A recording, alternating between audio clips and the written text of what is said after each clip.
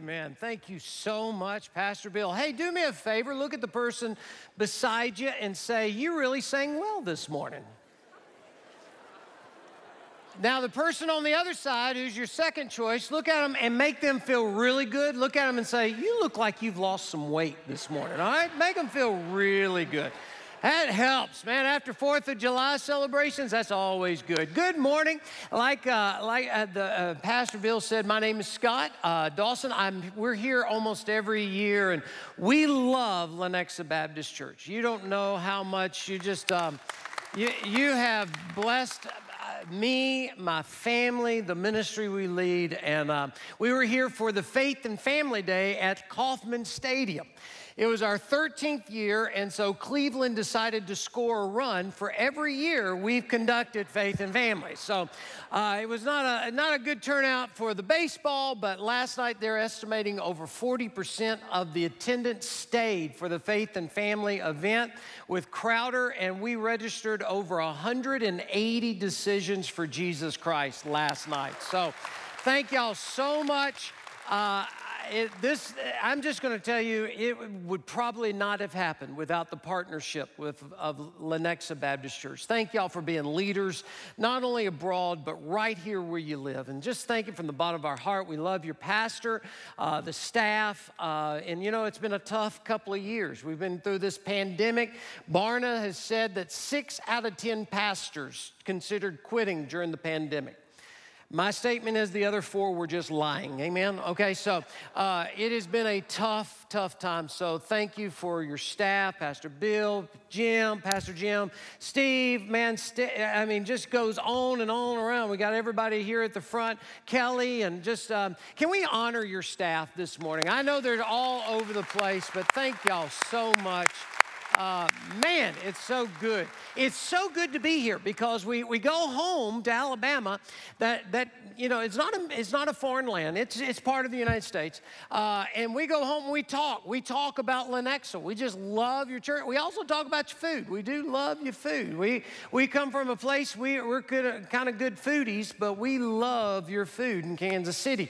So we talk about all that, but we also talk about what God does every time we're here. His hand is just hovering all over y'all, and thank y'all for all you do. You know, in the Old Testament, when the people got together, they anticipated God to speak. So I know the pastor's away, but I just got to ask you, did you expect God to speak? Are you anticipating God to speak? And I'll go one step further. When they all got together, they had anticipated their response. You think about that, how we do church in America today. Did we come in here thinking that God was going to speak? And if he spoke, were we anticipating our response to him? Because it's in that type of anticipation we approach God's word. So I want to ask you, if you brought your Bible, to open up with me to the book of 2 Timothy. 2 Timothy chapter 2. As you probably know, that was written by the Apostle Paul to a young man named Timothy. Now, Paul, if you read his life account, you know earlier in Scripture, in the book of Acts, he was called Saul of Tarsus. And Saul of Tarsus, he was an antagonist to the church. He wanted to stomp out Christianity. In fact, if you were to read the account of the first martyr of the church, Stephen, Saul was the one who condoned his death. They came and they laid their cloaks at the feet of this man named Saul. Now, later on, when Saul met Jesus, Jesus became so much more than just an addition to his life. Jesus became the transformation of his life. And all of a sudden, Saul knew he'd experienced the real thing, and he's being called the Apostle Paul, the greatest missionary the world's ever seen. And so in the book of 2 Timothy, he's writing to his young protege. And I want you to see what he says in verse 1 of 2 Timothy chapter 2. He says, "Now, Timothy, you therefore my son, be strong in the grace that is in Christ Jesus. And the things that you have heard from me among many witnesses, commit these to faithful men who will be able to teach others also." I want you to see there's the law of replication. He is saying, as I have entrusted it to you, you entrust it to others. I always say there's 3 types of Christians. There's the remember when Christian, and that's the one that's always thinking it was better 20 years ago, okay? Remember when. And then in today's society, there's a lot of remember me Christians. The remember me Christians are the ones that we just want to be fat and happy, okay? It's all about serving me. But then there are a few, the remnant, who's the remember why Christians. Why are we here? It is always, we thank the Lord for the generation that's come before us, but we're always looking for the generation behind us so that we can pass the baton on to them. So I'm praying every one of us in this room, you have a Paul in your life. You have someone that's more seasoned, a veteran of the faith that's building into you, but you've also in your life found a Timothy that you can pour into as the principle of replication. So as Paul gives us this, then he gives us an incredible illustration. Look down in verse 3. He says, now, Timothy, you therefore must endure hardship as a good soldier of Jesus Christ. I want you to underscore the phrase good soldier. He says, no one engaged in warfare entangles himself with the affairs of this life, that he may please him who enlisted him as a soldier. Now, today, I was thinking, we just got through Independence Day. We celebrated the birth of our country, and we're so thankful for the men and women who have served in our armed forces. I believe that one of the greatest tragedies of today is we've forgotten the cost of freedom. We just think we're entitled to it, but it came at a specific cost. In fact, if you're a man or a woman that served or serves in our armed forces, I know you had this last week, but would you just raise your hand right now? If you've served in our armed forces, can we honor these individuals today? Thank y'all so much. Thank you. Some groups get an entire month to celebrate. I think y'all need the entire year to celebrate y'all. And I'll go one step further. I think one of the tragedies of the church of our country is we've forgotten the cost of freedom for us. That we just think it's entitled, but it cost Jesus his life. I said last night at Kauffman Stadium, God loved us so much he'd rather die than to live without us. What a tremendous cost that was placed on him on the cross so that you and I can have freedom in Christ. So as Paul is talking to young Timothy, he talks about being a good soldier. And I started thinking about that phrase, what makes a good soldier? I think there would probably be 4 parts of making a good soldier. If we could have a man or a woman that walked up on this platform dressed in uniform and we had a discussion with this person, I believe we could get some incredible analogies in the Christian faith. Because the first aspect of being a good soldier is you got to make it personal. That's how do you become a soldier? If you were to ask any of these men or women who raised their hands and served in our armed forces, what would it do to us if they looked at us and said, well, I never became a soldier. I was always a soldier. And in my mind, I'm thinking you were placed in your playpen and you had camouflage diapers on, and all that kind of, you say, it doesn't happen like that. Well, what if they were to say, well, I moved within 20, 25 miles of a training base and that U-Haul was unloaded and that's how I became a soldier. You say, it doesn't happen like that. They'd say, oh, you don't understand. My dad's a soldier. My grandfather's a soldier. All my family's a soldier, so it just makes sense that I'm a soldier. It doesn't happen like that. I believe if you were to ask any one of these men and women, the moment in time when they became a soldier, it was when they took the oath of allegiance. It was in front of their recruiting officer, their drilling instructor. They always had to raise their right hand, and they repeated that oath, and they got to the end of it, and they said, so help me God. And as soon as those words comes forth from their lips into the ears of that recruiting officer, in the eyes of the military, they're now a soldier. Now, you could be sitting here going, Scott, they've never fought in a war. Fighting in a war is not a requirement to be a soldier. You can say they ain't even got their uniform on. Getting a uniform is not the requirement for being a soldier. You must take the oath of allegiance. Now, I'm not up here today to recruit you to our armed forces, but I'm telling you this, as I travel this country and I start sharing my faith and I start talking about people about a personal relationship with Jesus Christ, you're going to be surprised at this. But an overwhelming majority of people in our country will say, oh yeah, I'm a Christian. And that's when it becomes fun. Because my next question is, well, when did you become a Christian? How did you become a follower of Christ? And that's when I get all kinds of answers. I've had people look at me and say, well, I've never become a Christian. I've always been a Christian. You could be sitting here this morning going, Scott, I've never become a Christian. I've always been a Christian. And my mind's a little weird, and so I'm thinking you were placed in the playpen and your first words were, praise God, you know? And I go, that doesn't happen. In fact, I'm going to go ahead and tell y'all something. Y'all don't know this, but Tara and I, we have found out that Hunter and Shannon, they're going to have a baby. We're going to be grandparents. I mean, that's good news. Now, I want to tell you that's good news, all right? So Tara, she's Southern. She's got a great picked out grandparent name. She's going to be called Sweet Tea. Isn't that good, Sweet Tea? I do student conferences. We'll have 10,000 students. It's hard for me to have a toddler come running up and say, hey, Grandpa, so I picked out a grandfather name. I want to be called Mixmaster Scotty D, okay? I think that would be a perfect name. Now, you and I both know I'll be called whatever that kid wants to call me. That's how it works. But Tara and I have talked about this. When someone says children will change your life, is that not the greatest understatement of the planet? Y'all don't even understand what's about to take place. I've been preaching since I was a teenager. I had a sermon entitled 10 Surefire Ways to Raise Godly Kids. I had no business preaching that message. I didn't have any kids. If I preached it today, my sermon would be entitled 3 Suggestions That May or May Not Work, okay? That's the difference between theory and reality, okay? The reality is we come into this world knowing how to be bad.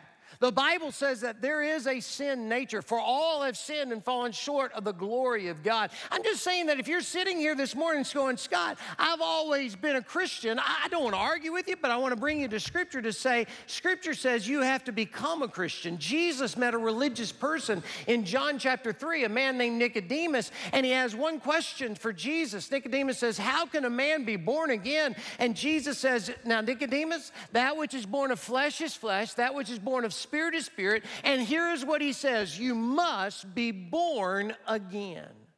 So if you're here this morning and there's never been a life-changing part of your life with Jesus, the Bible says you're not born a Christian, you have to become a Christian. When I'm sharing my faith like that, people go, oh, okay, I joined the church. Look at me, ladies and gentlemen. I'm not asking you when you joined the church.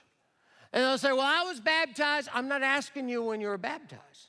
And then in the South, they get a little irritated, and they'll go, well, you better watch it. My uncle's a preacher. I believe everybody in the South has somebody in their family tree who's a preacher. I don't know how it is up here. I did it in the first service. I was pretty shocked, but I'm going to ask you, how many of you have someone in your family tree who's a preacher? Let me see your hands. Wow, that's the same thing in the first. Y'all are just like Southerners. I'm going to tell you, look at me. If you're trying to get to heaven on the coattails of an uncle who's a preacher, I'm going to go one step further. Just because your parents are a Christian, it doesn't make you a Christian. Just like if you were born in Baskin-Robbins, it doesn't make you a flavor of the month. You know what I'm saying? All right? There's got to be something personal inside your life. And I think if you were to ask any one of us inside this room who knows Jesus personally, it's not about Jesus. It's not an accumulation of facts of Jesus. If you're sitting in this room and all you got is head knowledge, I want you to understand, I don't want to offend you, but the Bible teaches us that the demons in the pit of hell recognize there's a God. They know that Jesus died on the cross. Jesus didn't die on the cross to make us religious. Jesus died on the cross to make us righteous. And it's about time for us to understand the gospel's not about bad people becoming good. The gospel's about dead people coming alive in Jesus. I like clapping. Okay, so here's what I'm going to tell you. If you're sitting here this morning and you know Jesus, you know the moment in time when you went from being away from Christ to being in Christ, it's when we took the oath. Now, that oath is not done out of duty. Duty means, I've got to do this. It's not out of obligation. I ought to do this. It's done out of privilege. It's understanding that when Jesus went to the cross, behind that screen is the icon of the cross. When Jesus went to the cross, he paid the penalty of my sin. He paid the price of your sin. The Bible says God made him who knew no sin to be sin for us, that we might be made the righteousness of God through Jesus Christ. And it's when my spirit cries out, God, I'm apart from you. I need you. Forgive me of my sin. Come into my life. As soon as that prayer is prayed, not from your lips, but from your heart, it is transported straight to the throne room of God. And in the eyes of the Almighty, you're now a follower of Jesus Christ. You've got to take the oath. It's got to be personal to you. It's not a religious thing. It's not a societal thing. It is when you make it personal. I got a question for you. Is Jesus personal in your life? If not this morning, cross the line. That's how you become a good soldier. You make it personal. Now, the second question I got to ask is, how do you make it public? Have you ever thought about this? How does a soldier, a good soldier, make it public? I think he would, or she would say, I wear my uniform. Because when you receive the uniform, I had a commanding officer tell me this one time. He says, Scott, do you understand when a soldier takes their uniform, that is the first command they obey? They take their uniform. And I was like, wow, that's pretty cool. Because God loves us so much, he gave us a uniform. Now, uniform is a Latin word. I'm going to teach you something. Una means one form. That means there is only one uniform. No one walks down the assembly line and says, I don't like the military green. Give me the yellow striped one, okay? It doesn't happen like that. Everybody has to get the same uniform. You represent the battalion. Now, what I'm going to talk to you about is how to be a good soldier for Jesus. You wear the uniform. Now, what am I talking about? I'm talking about believer's baptism. Now, when I talk about believer's baptism, I'm saying that, look, I'm not talking about infant baptismal services. Tara and I, we've been to several infant baptismal services, and they're very, very meaningful to the parents. I'm not talking about that.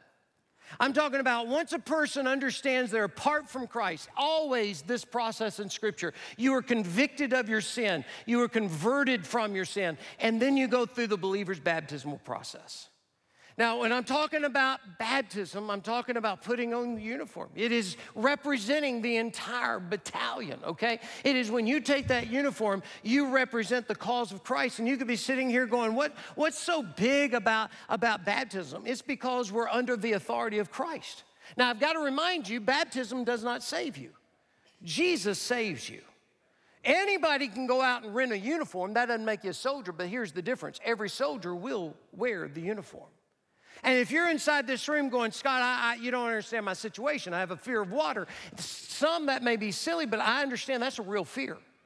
But I want you to understand how I'm bound. I can't stand up here on this platform and talk about a God that's so powerful that he can bring life back from the grave, that I can't stand up here in the same breath to say that our God is so powerful that somehow, some way, he'll give you the boldness to walk through the believer's baptism. I mean, people say, well, the thief on the cross wasn't baptized. I guarantee if he had a chance to, he would have. It is being under the authority of Christ. And you may be sitting there going, well, what's the big deal about it? I believe there's a huge deal about baptism.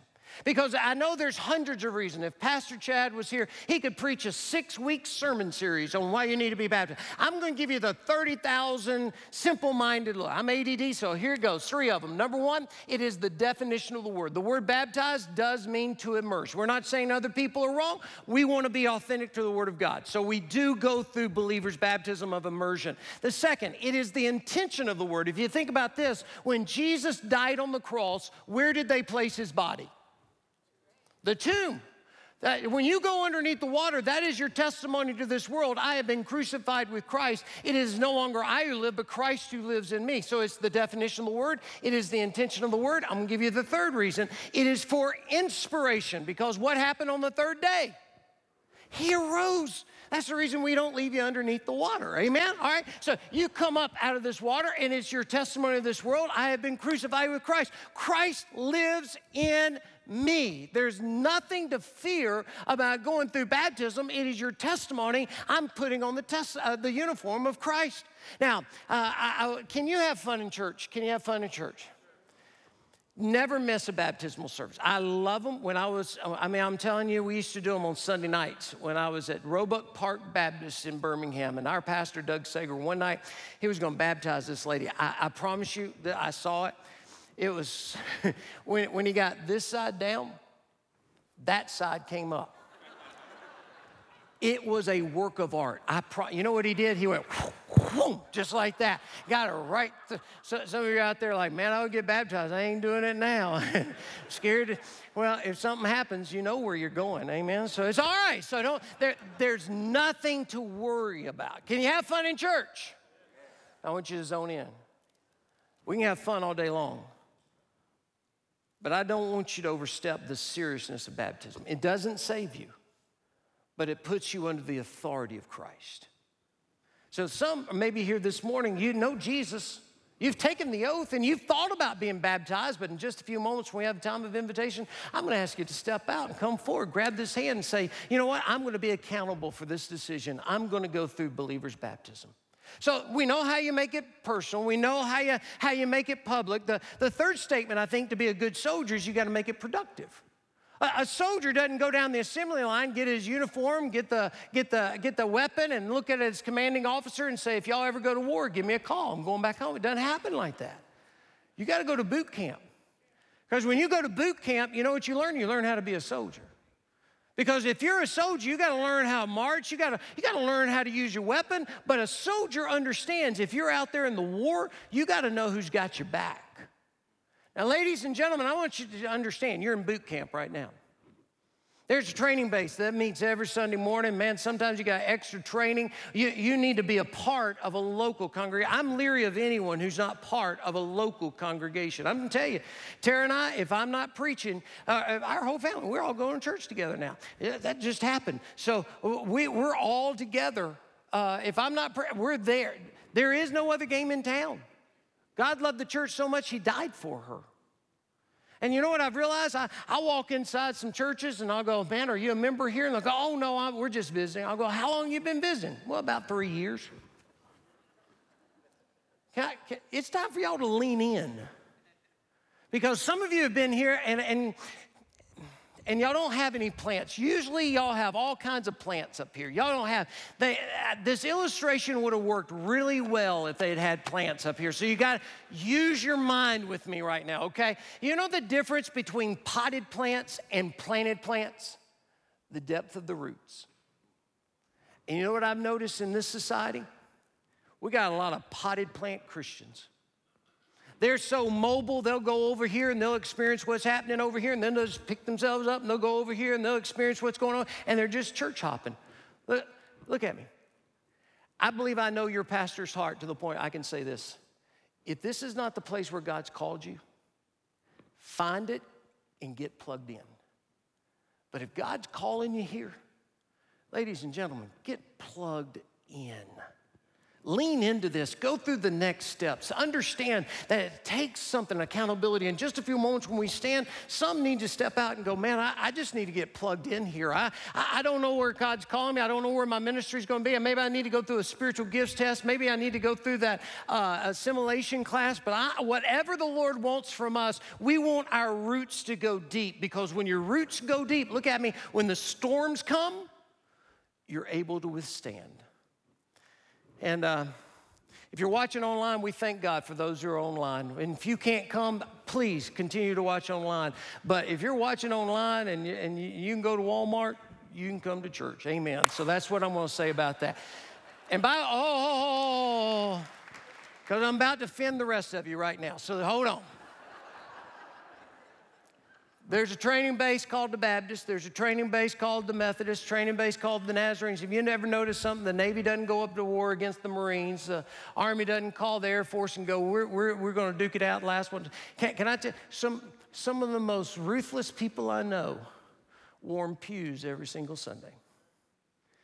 Mike Warnke in the 70s had a great statement. He said, the Christian army is the only army that spends all their time either shining their own armor or shooting their own wounded. We're not here for a competition. Because if I was competing against you, I'm very competitive. If I'm playing a senior adult in checkers, I want her crying, okay? I'm sorry, that's just how I am. But I'm not competing against you. This is not a competition. Look at me. If you want to know what this is a MASH hospital for wounded souls. And if you've been beaten up in this world and you've walked in here and you're hurt and you're wounded, I want you to know you're in a place that will never throw rocks. Jesus always threw ropes.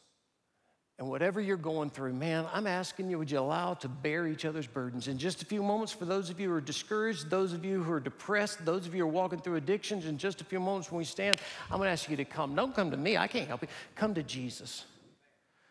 But if you're sitting here this morning, you're going, man, this is so boring, and you think that church is irrelevant into your life, I've got a money-back guarantee for you. If you're sitting there and you're not getting anything out of church and you're going, man, I'm thinking about just throwing up my hands and forgetting about this, I'm going to give you a money-back guarantee. If you show up for the next 6 months, you're going to grow up. I've only got one caveat. You can't stay out till 4 a.m. and wake up for the offering and the invitation. But if you walk in here and you bring your Bible, I know many of you have it on your phones. Bring it on your phones if that's what you want to do. But if you'll have a notebook, a 50-cent Bic pen, and you're taking notes, and maybe there's a boring speaker like Scott before you, and you're going, man, I don't think anything he's saying is relevant, then you go back to 2 Timothy chapter 2, and you start reading these passages. I'm going to tell you, if you allow the Word of God to penetrate your life, it will blow your mind how quickly you're going to grow up in the faith. We're the only army. Look, we've got the greatest, the most powerful weapon in the universe right here in our hands. And the tragedy is most of us know more about TikTok than we know about God's Word. Use it. We wonder why we're defenseless in this world. We wonder why Satan is just coming in and ravaging society. It's because we do not know the Word of God. We have not put up the shield of faith, and the prayers of the saints have become void. Ladies and gentlemen, Christianity is not a playground. Christianity is a battleground. So I'm going to tell you the fourth statement is, how do you become a good soldier? You make it personal. You put on the uniform. You make it public. You show up at boot camp. You're productive. But the final question is, how do you make it pleasing? You know how you make it pleasing? You obey your commanding officer. When he gives you a command, when they give a command, you do it. Jesus said, why do you call me Lord, Lord, and not do the things that I tell you? You know, can I just bring to you this? Some of us will say, I just don't understand everything in God's Word. Well, I got news for you. Neither do I. But here's a good statement. Let's stop worrying about the things we don't understand. And if we start obeying what we do understand, that's going to get us on the road to the right direction. So this is probably the last time I'll ever speak here. So I hope you'll just listen to this final thing, okay? Heroes, military heroes. I watched Top Gun, Maverick, and I walked out of there going, finally a good movie. We love heroes. You know what heroes are? Ordinary people that do something extraordinary. There's a guy named Lenny Skutnik. You've never heard of Lenny Skutnik. Lenny Skutnik is a hero. You don't know his story. You may have forgotten it, but he worked in the bureaucracy of the D.C. government. Every night he'd come home, but this particular night there was an upcoming blizzard, so they shut down a little bit early. So he was coming home, and as he was driving home, he was coming home the same time Air Florida 90 was lifting off from then Washington National Airport. This happened in 1982. Because Air Florida 90 was not de-iced properly, there was a malfunction and the plane could not rise above the 14th Street Bridge, and it crashed into the bridge, fell into the Potomac River. There were 79 people on board. 74 of them perished immediately, but there were 5 survivors. Well, they knew they were racing against the clock because of not only the air temperature being 29 degrees, but it's January in D.C. The water was frigid. So the rescue helicopter hovered above. They threw a lifeline in. 4 of the 5 survivors were able to be elevated and out of the water. There was a stewardess that couldn't grab the lifeline. Hypothermia was already taken over her body, and everyone was watching what was going on. But Lenny Skutnik did the unthinkable. He jumped off the bridge into the water. He himself, he couldn't grab the lifeline because of the cold water. So you know what he did? With all of his might, he swam to the shore with this stewardess, saved her life. The next day, front page headlines across the nation. But just like today, news cycles come and go. Another story popped up, and Lenny was fading into the sunset, except 2 weeks later, it was a State of the Union address. Then President Reagan was giving his address, and what he had done is he kind of shared the story I just shared with you, but he had invited Lenny to come to the State of the Union and sit in the president's box right beside First Lady Nancy Reagan. And as he gave the account of what took place, he then pointed to the president's box, made Lenny stand up, and then, listen to this, for the first time in our nation's history, someone other than the President of the United States received a standing ovation from members of Congress inside our nation's capital. You go, that's a good story. Well, then I started thinking, not many of us are going to have Congress give us a standing ovation. You may, it could happen, but chances are slim. Then I thought about our commander-in-chief. I thought about commander-in-chief, that the Lord Jesus Christ, and then I couldn't help but go back to this passage of Paul writing to Timothy, that it goes back to the first martyr of the church, Stephen, that in Acts chapter 6, when he was given the ultimatum, either stand up for Jesus and live, or sit down, hush up and live, he gave them the account of the gospel and just literally got to them. Maybe this was the time when the Bible says that they were pricked to their heart in Acts chapter 7. Maybe this was the moment the Holy Spirit started speaking to this guy named Saul, who later was transformed to the Apostle Paul because he didn't hunker down. He stood up for the gospel. And then I got to Acts chapter 7, verse 55. Would you bring that up on the screen? Listen to what it says here. It says, but he, Stephen, being filled of the Holy Spirit, gazed into heaven and saw the glory of God, and Jesus standing at the right hand. And then I started thinking about my theology. Theology teaches us throughout Scripture that when Jesus was buried, resurrected, ascended, he ascended to do what? To sit. This is found in Mark. Would you bring up Mark chapter 16? Listen to what it says here in Mark chapter 16. So then, after the Lord had spoken to them, he was received up into heaven and sat down at the right hand of God. Matthew gives us account of this. Give us the Matthew verse. It says, Jesus said to him, it is as you said. Nevertheless, I say to you, hereafter you will see the Son of Man sitting at the right hand of power. Paul understood this because in the book of Colossians, he also says in Colossians chapter 3, if then you were raised with Christ, seek those things which are above, where Christ is sitting at the right hand of God. But it says when Stephen looked up, he saw Jesus standing. As far as I can trace this, and I have done a lot of study to try to figure this stuff out, as far as I can tell, that is the first record of a standing ovation in all of human history. Why? Can't help but believe Jesus said, Stephen, you gonna stand up for me? I'm gonna stand up for you. And one day I'm gonna stand before Jesus. You're gonna stand before Jesus. Now, if you don't know him, you're gonna be at the great white throne of judgment. You don't wanna be there. And today you need to come and receive Jesus, but every one of us will be before the judgment seat of Christ. I want him standing. I want him clapping. I want him shouting, not for my accolades, not for my rewards. It's not out of duty.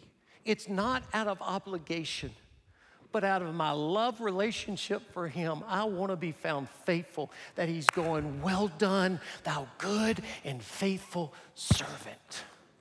Ladies and gentlemen, most of us are like those people on the bridge. We're seeing the chaos of the world, the devastation of our family, the loss of values in our society. And we're looking around going, someone needs to do something. I'm praying for inside this room there could be one man, one woman, one young man, one young lady that says, I'll get involved. It starts with your friends. It starts with your neighbors. It starts with the people you work at. It starts when you go to Sheridan's, get yourself some custard. Start talking about Jesus wherever we are. This is not a game. This is life. Most of us are going to go to bed tonight dry-eyed, while all of Kansas is crying themselves to sleep. May we be found faithful. and may we be good soldiers. Are you a good soldier? Here's the deal. Did you walk in expecting God to speak to you? Will you have anticipated your response? This is the moment we're going to decide. I know how Americans are. We're going to decide not to decide. There's no neutrality with Jesus. You're either coming closer. You think about how powerful the name of Jesus is. You hit your thumb with a hammer. I've never heard anybody in America scream out, "Oh, Buddha!" No, it's the power of Jesus. Look at me. There's no neutrality with Jesus. In just a few moments, you can hide from me. I don't know who's here. But there was a woman with an issue of blood. All she wanted to do was touch the hem of his garment. Jesus knew she was there. Jesus knew what she needed. She knows you're here. Hey, look, he knows you're here. He knows what you need. Zacchaeus thought he didn't want to have any type of amplification. He was climbing in a tree. Jesus knew he was there and called him by name. Is he calling you by name right now? Is your yes on the table? Let's pray, and then after we pray, we're going to stand. Bill's going to lead us in a time of invitation. And right now, for all of us in this room, so many things were spoken of. Say yes. We're going to pray. Heads are bowed, eyes are closed. We're going to have some of the pastoral staff here at the front. You may just need somebody to pray with you. You may need to receive Jesus. You may need to say, I'm going to go through baptism. I'm going to go through the next steps of church membership. I'm going to start sharing Jesus with my neighbors. Some of us are here today. We got sons and daughters who are lost. We've got grandchildren who are lost. We got parents who are lost. We're just watching it. We're on the side of the bridge just watching it. It's time for us to risk everything for the cause of Christ. Father, only you can break our hearts. Only you can call us by name.